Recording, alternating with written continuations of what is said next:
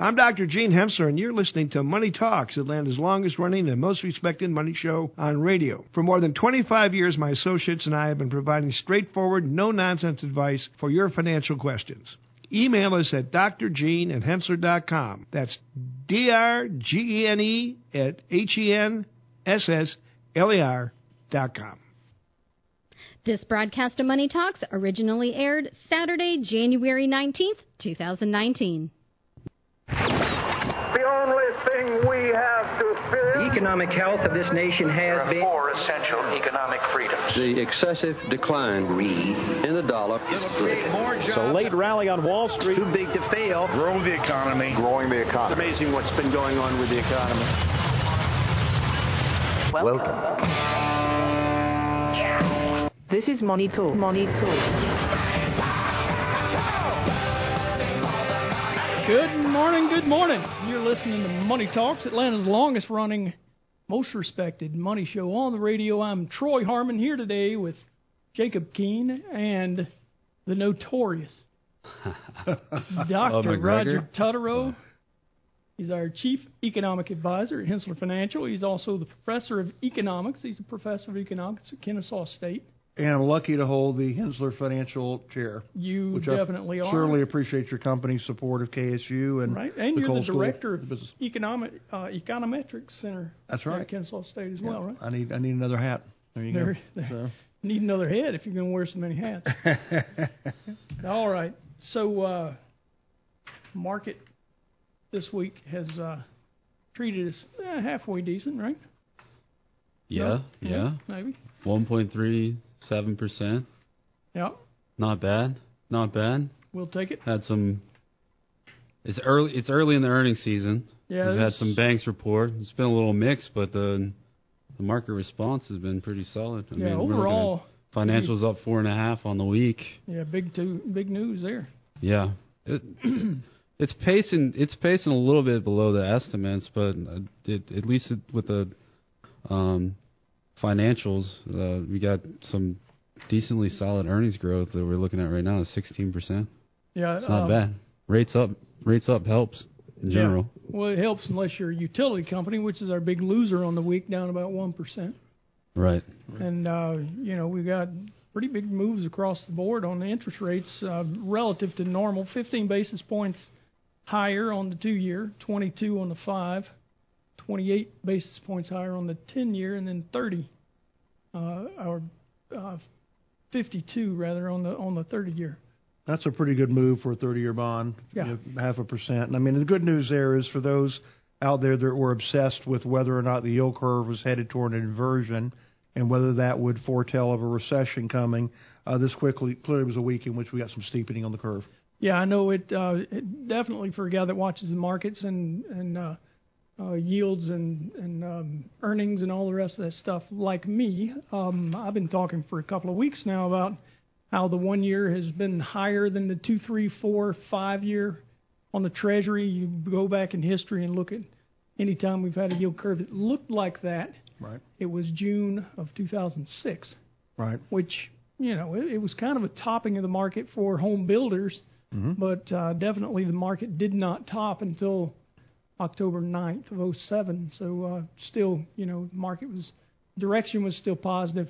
Right. I think that's one of the points is that when we talk about this yield curve inversion, which occurs anytime short-term interest rates get higher than long-term interest rates, then, one of the concerns is that can be a predator of recessions or a downturn in the equity market. Right. But I think people need to remember there's a pretty long lag there, and those inversions can run anywhere from 12 to 18 months easily before the economy responds. Yeah.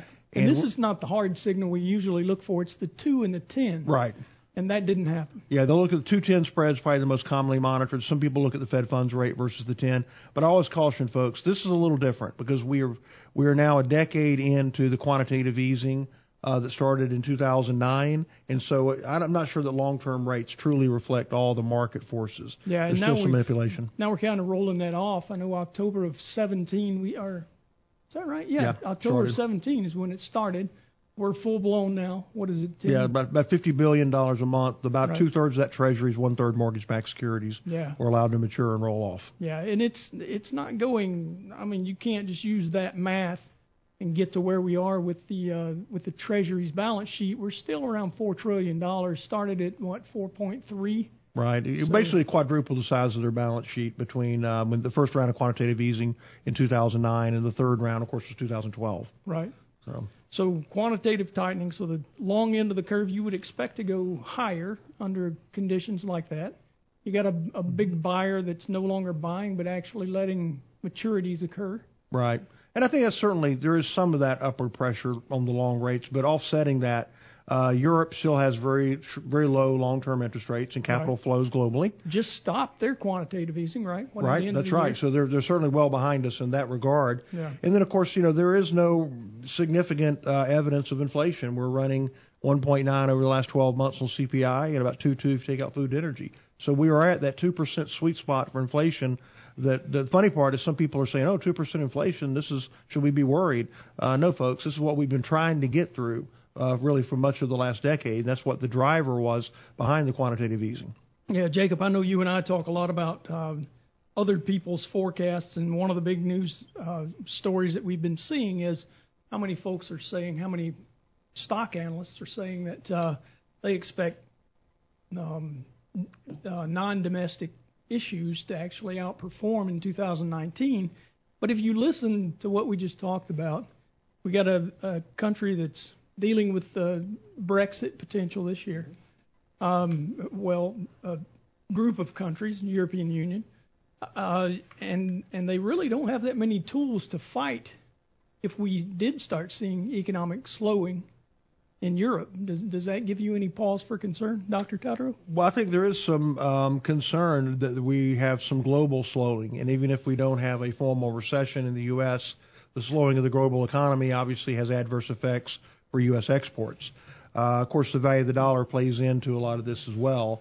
And when you talk about foreign markets and their performance, the thing to remember about investing in foreign markets is if you're in the profits there, you've got to bring them back to the U.S. So what we like to call, I guess that's translational exposure, I guess, right? Or operating.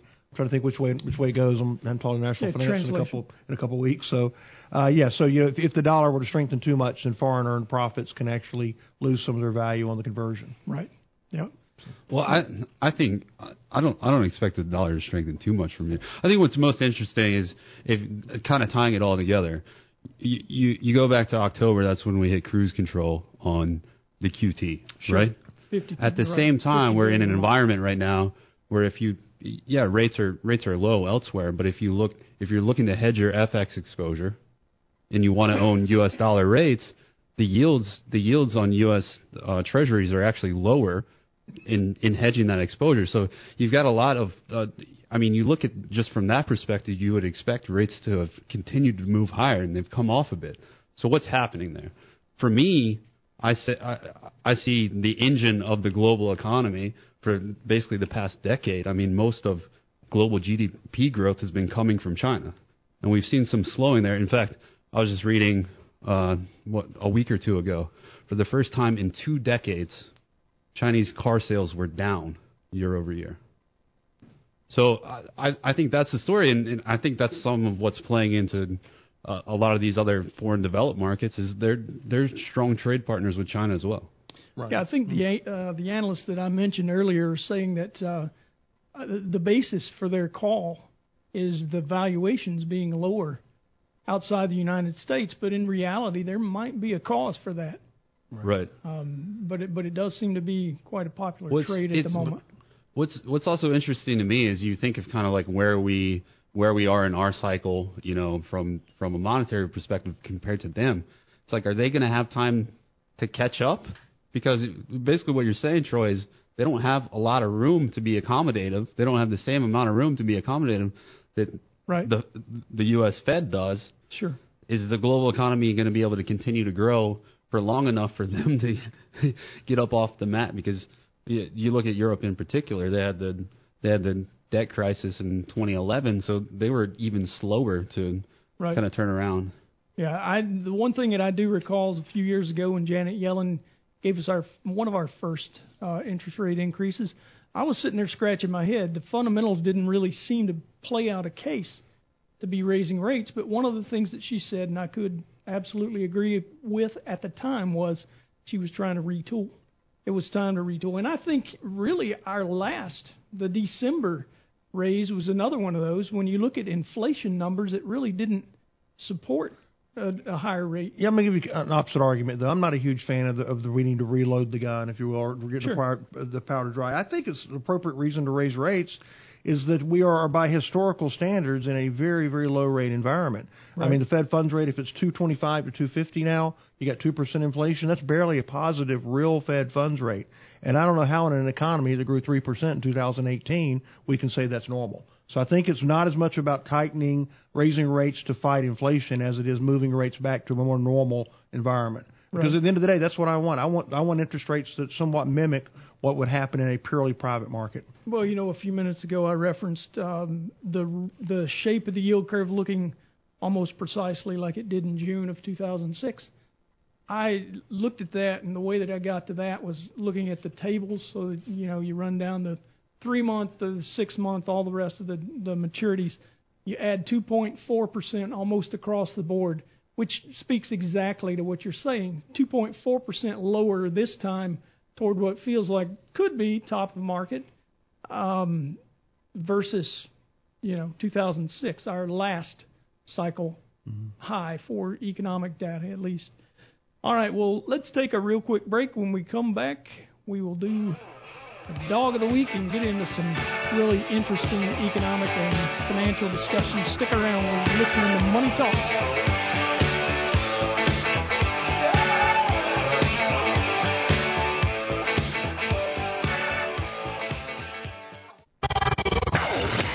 Time for the Dog of the Week. All right, so this week on the Dog of the Week, as you guys know, if you've been listening to me very long, it's usually just really a platform for me to talk about something that seems really interesting, maybe even a little more interesting, maybe I said, than finance and economics, but this week, yeah, I know, it's kind of a stretch. We got a news off the internet from CBS News talking about a couple in Kentucky. Actually, they're not quite a couple yet, but a lady named Laura from Mississippi went up to meet her fiance, Cody Lutz, in Kentucky. They had a real big snowfall while she was there. She wanted to build a snowman. So she did. No, we don't have the Kelly Lynn. We don't have the music. Do you want to build a snowman? But we've played that on here before. Anyway, so they build this huge snowman, 10 feet tall. Put a huge top hat on it that they made out of a box. Life's good. Well, they go to bed. I guess it got some attention in the neighborhood. A vandal came by and decided, you know what, that snowman is ripe for the picking. We're going to run over it with our truck. Mm-hmm. So they wake up and they find tire marks through the snow that run up to the bottom of the snowman and stop. What nobody saw was they built the snowman around a big oak stump. And the truck slams into the snowman, leaving an indentation of his bumper on the tree and the snowman and everything related. So there you go. One of those awesome stories, I think. Is that true? It was a Mississippi woman and a Kentucky man? Yeah. Wasn't that a Conway Twitty Lorraine Lynn song? Mississippi song? I think it was. Louisiana man. Oh, sorry. Louisiana okay. I'm a little off on my country trivia. Yeah, well, I helped you. Thank you. So I guess whose neck is the reddest, I win today. All right, so before our break, we were talking about some economic news. Got into the rate discussion, and Jacob, you wanted to make a few points before we leave that, and we got lots of other things to talk about in regard to economics and government and that sort of thing. So where were we?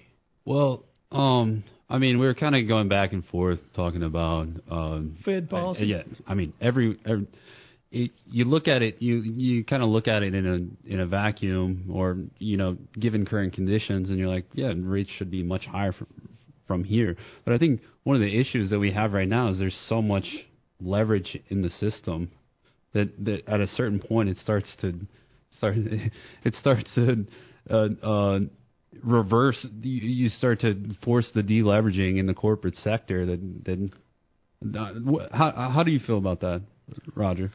I'm looking at some of these corporate credit levels. The debt issuance that we've seen throughout this cycle. I mean, we're getting to levels that we haven't been before.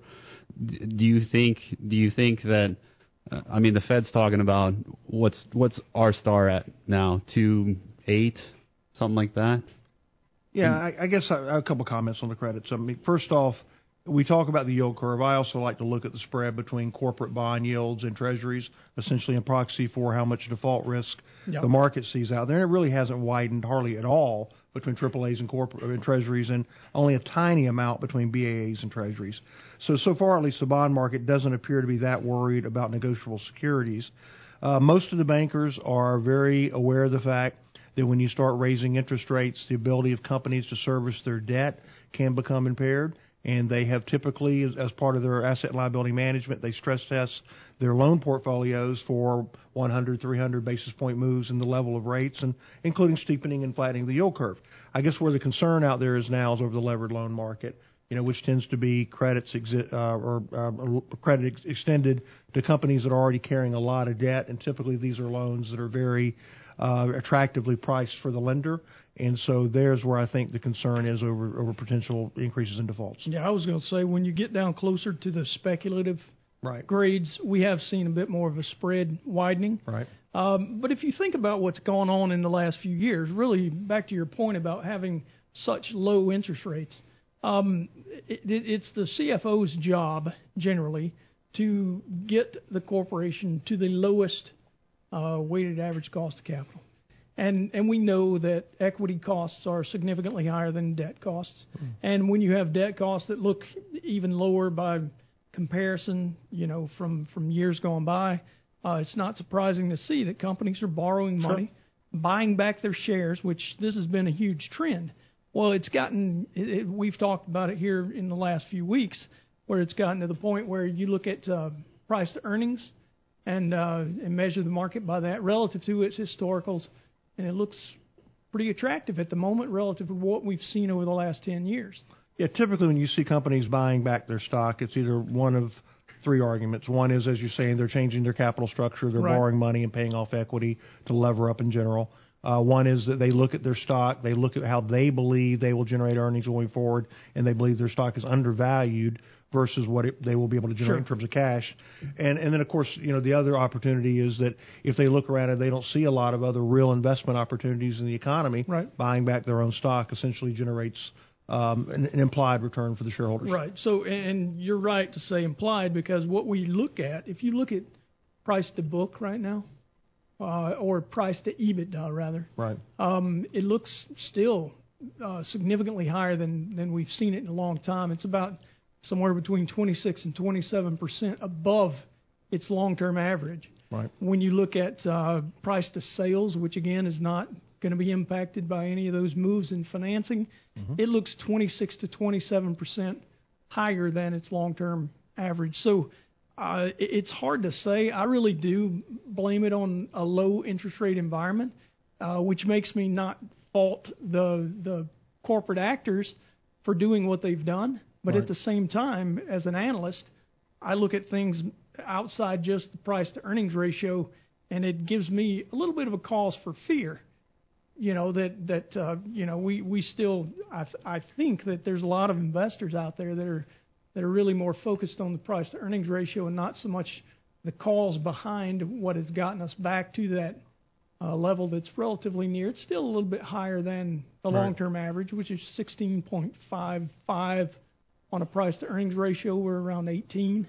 So, you can tell there's a bit of a premium, but it's still, a little bit unsettling when I look deeper. And I think that's definitely a symptom. I think you've kind of got these two things at play. One of the things that I've seen, and I'd be interested to hear your take on this, Roger, is if you overlay population growth with the rates, the correlation is very, very strong. And we're getting to a period where we're having lower population growth, so you would expect lower rates. But I think when you think like a finance guy, I mean, you're thinking hurdle rates, right? If you slam the hurdle rate low enough, then you're crowding the capital markets with this easy money, and it doesn't give the opportunity for other actors that have potentially better growth opportunities to raise that capital that are riskier. It doesn't take people, it doesn't give those projects the same financing because everyone's able to make this easy return on capital because the cost of capital is so low. Yeah, I've talked to bankers for quite a few years now, and I've been waiting on this for the last 3 or 4 years, but I haven't seen huge, at least they haven't seen, or at least the ones that I talk to, haven't seen huge demand for borrowing. I guess people are going more to the public markets, at least the big publicly traded corporations, but bank lending still seems to be somewhat muted. Yeah, most bankers would tell you the loan demand is not where they would have expected for being this far into an expansion. I will tell you that community banks historically have extended a lot of credit to home builders, for example, and that a lot of the builders and developers I talk to are still using private money sources. And by that I mean the hard money lenders and private equity funds, as opposed to traditional bank lenders. A lot of private equity funds. I've heard that too.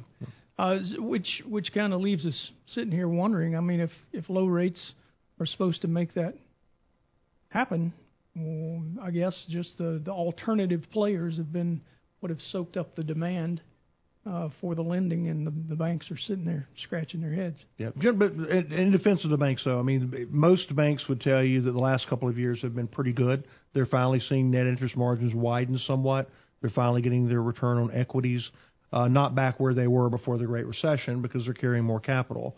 And as you know, if you carry more capital, you're slightly less levered than the same return on assets would support a lower ROE. That's a regulatory requirement, too. That's right, the so-called Basel III rule. Yeah.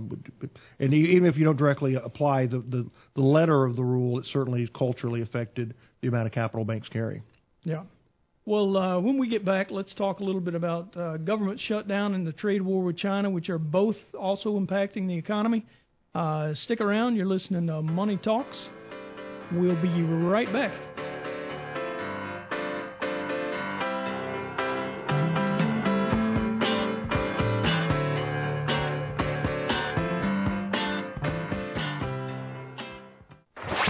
When you start investing in stocks, you seek investment advice. When you seek investment advice, you go to the Internet. When you go to the Internet, you start believing all the wacky correlations spouted by armchair analysts.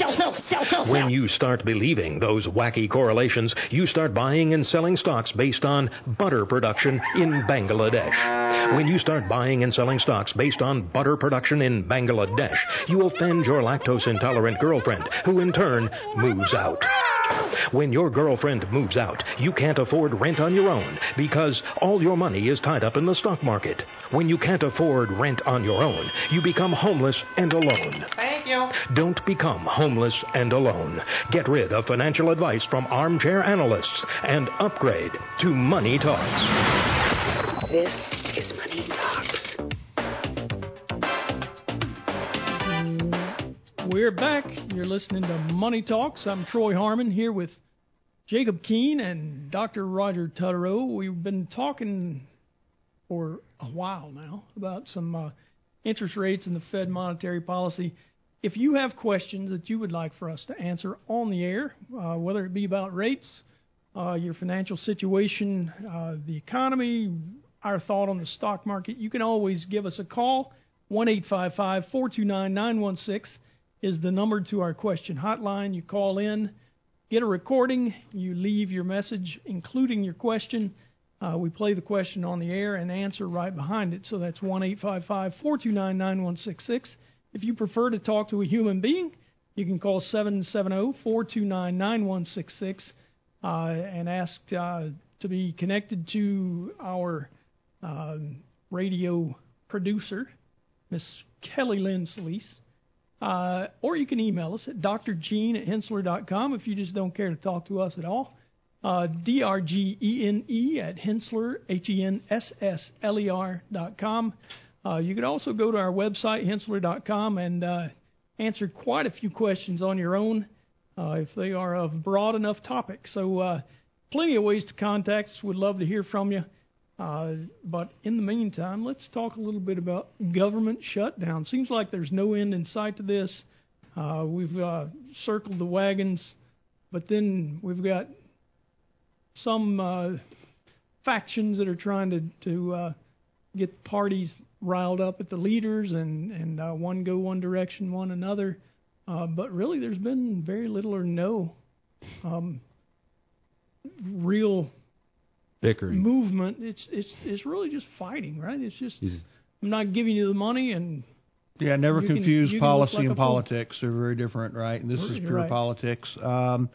Here's what I would say. I mean, this week it came out that the White House analysts had slightly increased what they estimate as being the cost for economic growth from the shutdown. But I guess I would, I think the bigger potential issue out there is whether it further undermines confidence Main Street America has in Washington.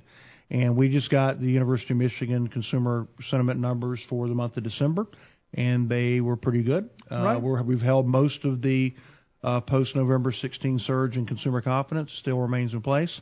The problem is, we'll start getting the preliminary reads on the January sentiment pretty quickly here. Right. And at that point, we will be going from a couple-day shutdown to one that is clearly now, at least by the book, the longest. So we'll see. I mean, but another good example is the amount of media coverage of the shutdown certainly doesn't help. Right. If you're Delta Airlines, you don't need additional stories about how long the wait is, even for the TSA-approved people. Because I think if you're a rational person and you're flying somewhere that you can drive in 5 or 6 hours, you're probably not going to fly if you think you have a 2-hour wait to clear security. Yeah, just as well hop in the car and go yourself.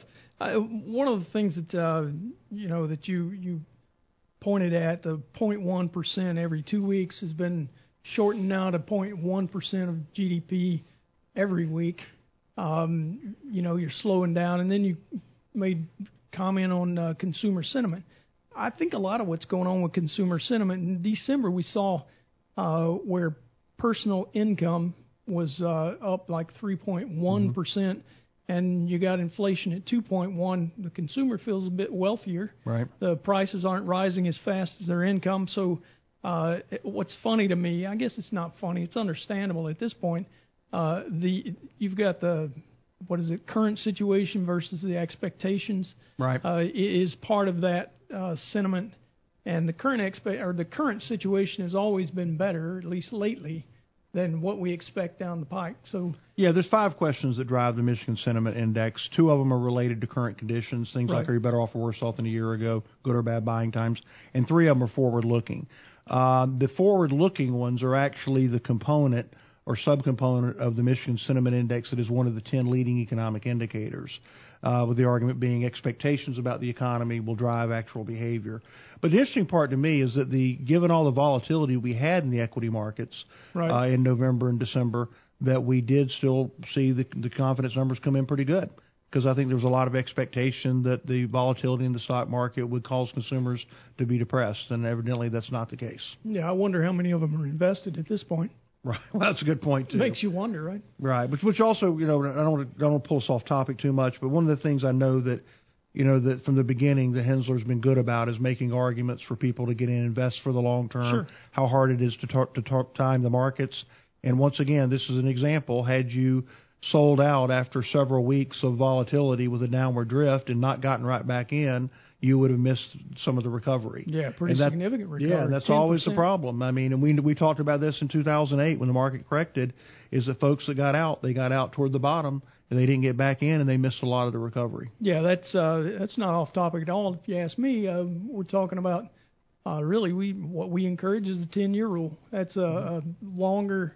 It's basically a longer term investment approach, at least for your equities. Any money that's not needed within the next 10 years should be in equities.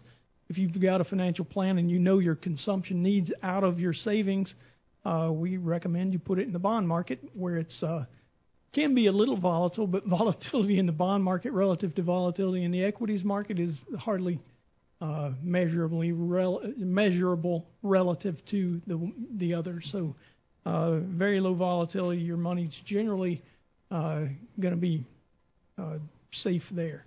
And again, that's what we talk about a lot. Well, let's turn the page a little bit then and talk about the trade war with China. There's been quite a bit of news surrounding that. I think I've seen some estimates that there are folks that are kind of expecting that our economic summit in Davos, the Swiss meeting that we have, is it in January, February? It's coming up in the next few weeks. There are those that believe that that's going to be the backdrop for the announcement that, hey, we got things worked out and all's well. Have you heard any of that? Well, we'll see. I mean, if I've learned one thing about President Trump, it's that he's not always very predictable, and that may actually be part of his strategy. I think on Thursday, of course, this week we did get at least a rumor that you were going to see some of the tariffs reduced in an effort to perhaps move everybody toward getting a broader trade deal. We'll see what comes out of all that. But I do think that what President Trump is trying to do is use tariffs as the stick to get a trade deals that he thinks are fairer to American businesses. And, I am a pretty adamant free market guy and I'm a pretty adamant free trader. But, we want fair trade as well. And, right. I've been sharing with people, I'm put on my economic theorist hat. We have an idea called the theory of the second best in microeconomics, which says if you have multiple sources of distortion in a system, that removing one source doesn't necessarily make you better off.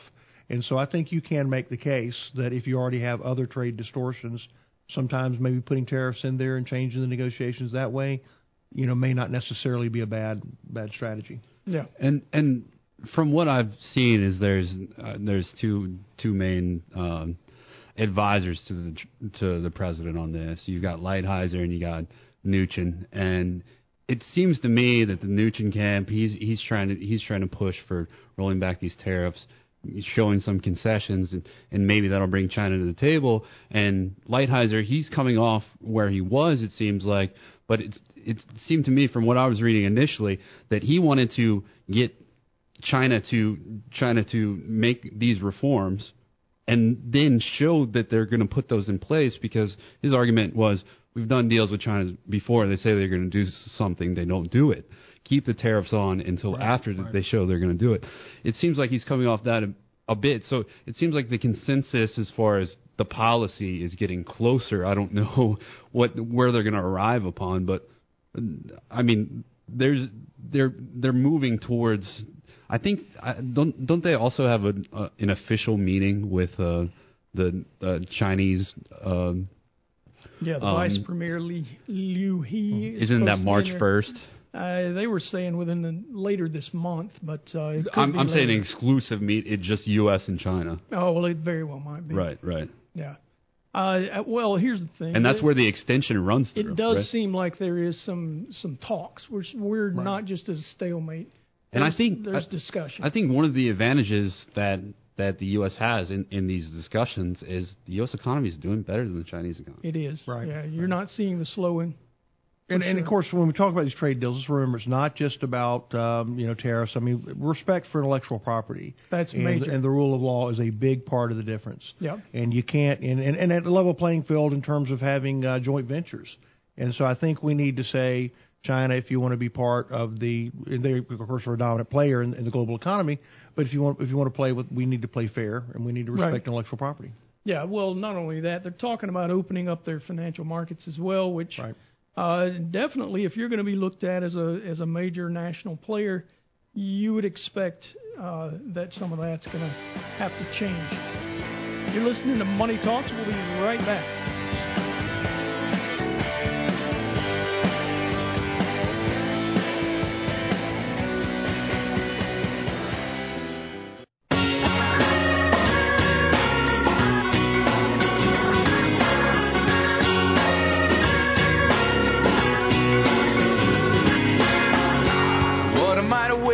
Suddenly and then we're back.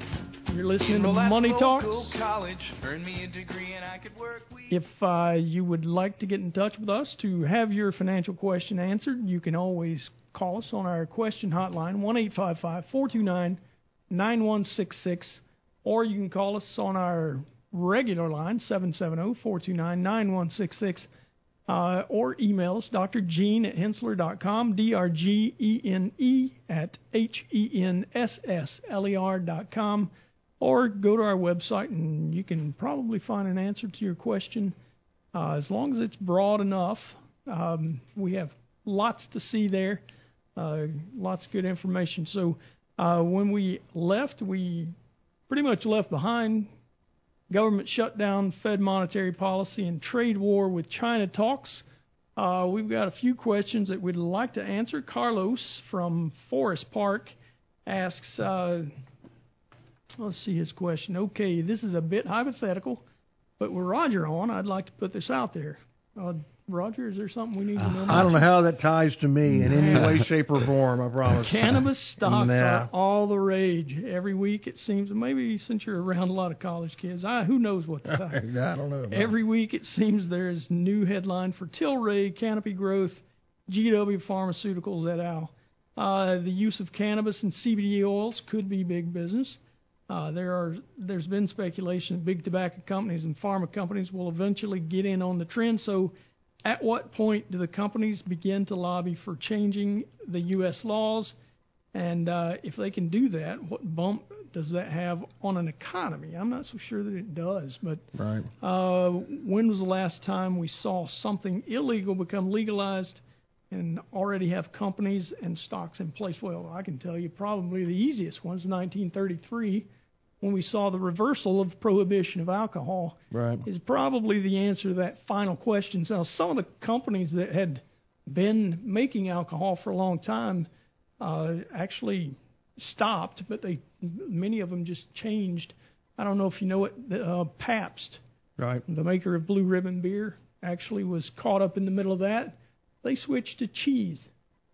Had a huge cheese factory. Well, you're a fountain of knowledge. They were from Wisconsin. Oh, that's right. Of course. Yeah. Well, so they had a company heads. called Pabst Etz, and it was just about cheese. They were making cheese, and they wound up selling it off to Kraft a few years later. Many of the companies like Yingling that was in business then, I don't know if you knew that, they made ice cream, switched to an ice cream factory. Some of the companies made near beer, just low alcohol beer that was still legal. But everybody had Anheuser-Busch did something similar, but they even, Coors started a tech company making ceramics that actually is still a part of their business today. So, those companies that were there and then got regulated out of business, when they came back in, that was kind of what was going on. And we have it here today. We've got states that have legalized. Yeah, I think that's part of the problem. Or what are the complicating issues? There's federal law, there's state law, there's banking law. I have friends who live in Colorado, live in California, and of course they tell me all the dispensaries have popped up everywhere. I was in Seattle about 5 years ago, did not know they had legalized it. I walked out of the Sheraton and I thought I was back at the Peter Frampton concert in 1977 at the Omni. But I do think that... But you had your shirt on this time. I always had my shirt on. No. But I think the issue is, as we say, until you get all the federal law changed as well, there's still going to be some issues with that. And then how do you run a company where you're having trouble getting access to basic banking services? So I think they've got a long way to go in the regulatory environment before the cannabis play becomes less risky, if you will. Right. Yeah. Well, and I kind of looked into that, guys. And if you use California as, let's say, a case study, and that they had medical approval basically 10 years before they had recreational approval, and you start to look at these states that have medical approvals now, and you forecast forward, 10 years from now, you start to see kind of how the chips fall as far as, the political battle that we have here.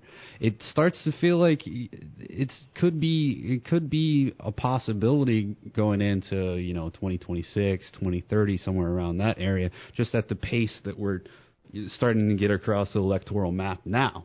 So it's just something to keep in mind. But one thing I wanted to get back to, Troy, is you had all these unique cases of manufacturers switching their manufacturing into really random things. Well, if you think about the cannabis industry and its kind of nation stage right now, once you get to that federal legalization, well, let's look at Canada, for instance. They have it's fully legal in Canada. They're having supply shortages out to 18 months.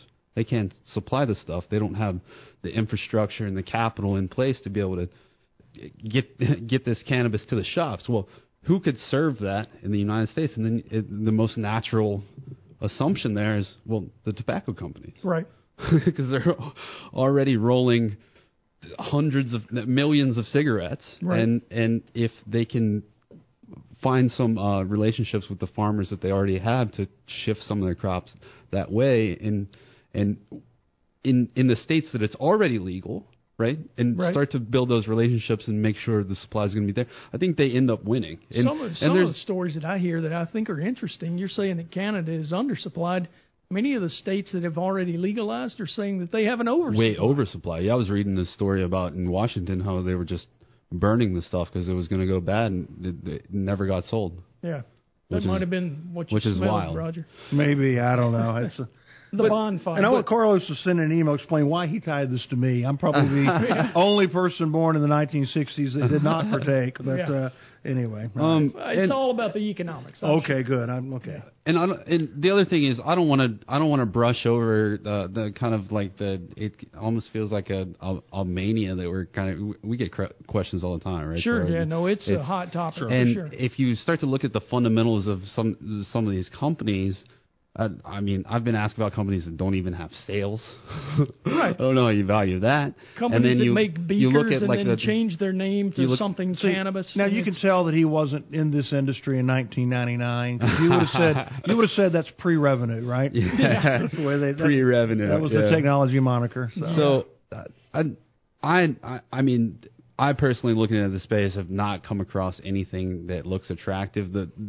The only really compelling story is we've seen some firms in working on medical level development of these cannabinoid compounds for treatment for pain treatment to try and displace opiates. I think that could be a big market, and they're a little more reasonably valued in that space.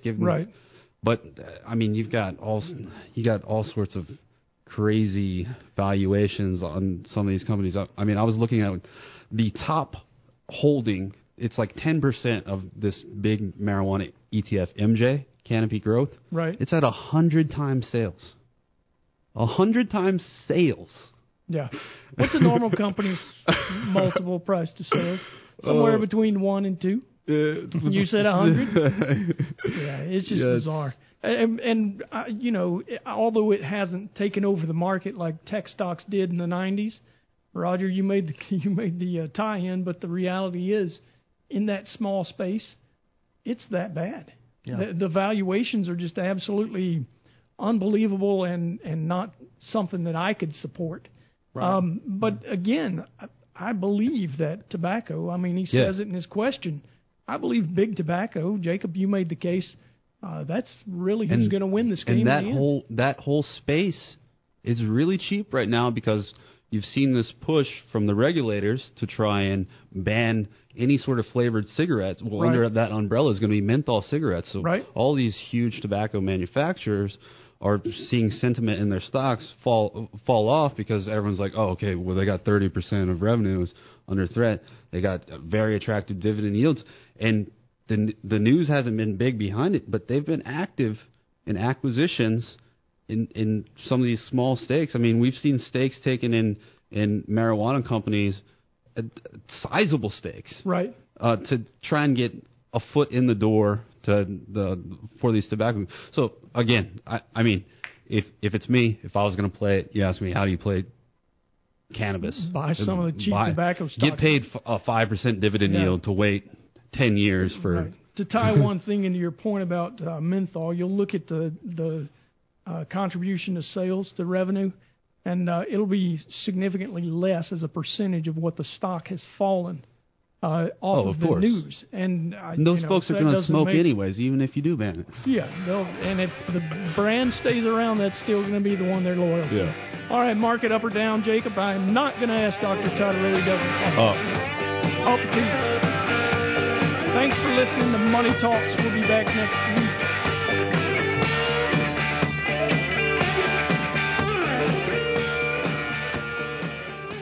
All material presented is compiled from sources believed to be reliable and current, but accuracy cannot be guaranteed.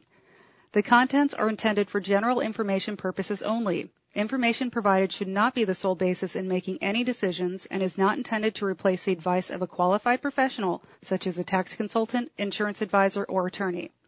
Although this material is designed to provide accurate and authoritative information with respect to the subject matter, it may not apply in all situations.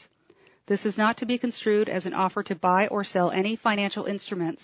It is not our intention to state, indicate, or imply in any manner that current or past results are indicative of future profitability or expectations. Portfolio holdings discussed are subject to change. There is no guarantee that in the future these securities will be held in Hensler accounts. As with all investments, there are associated inherent risks. Please obtain and review all financial material carefully before investing. Hensler is not licensed to offer or sell insurance products. This overview is not to be construed as an offer to purchase any insurance products.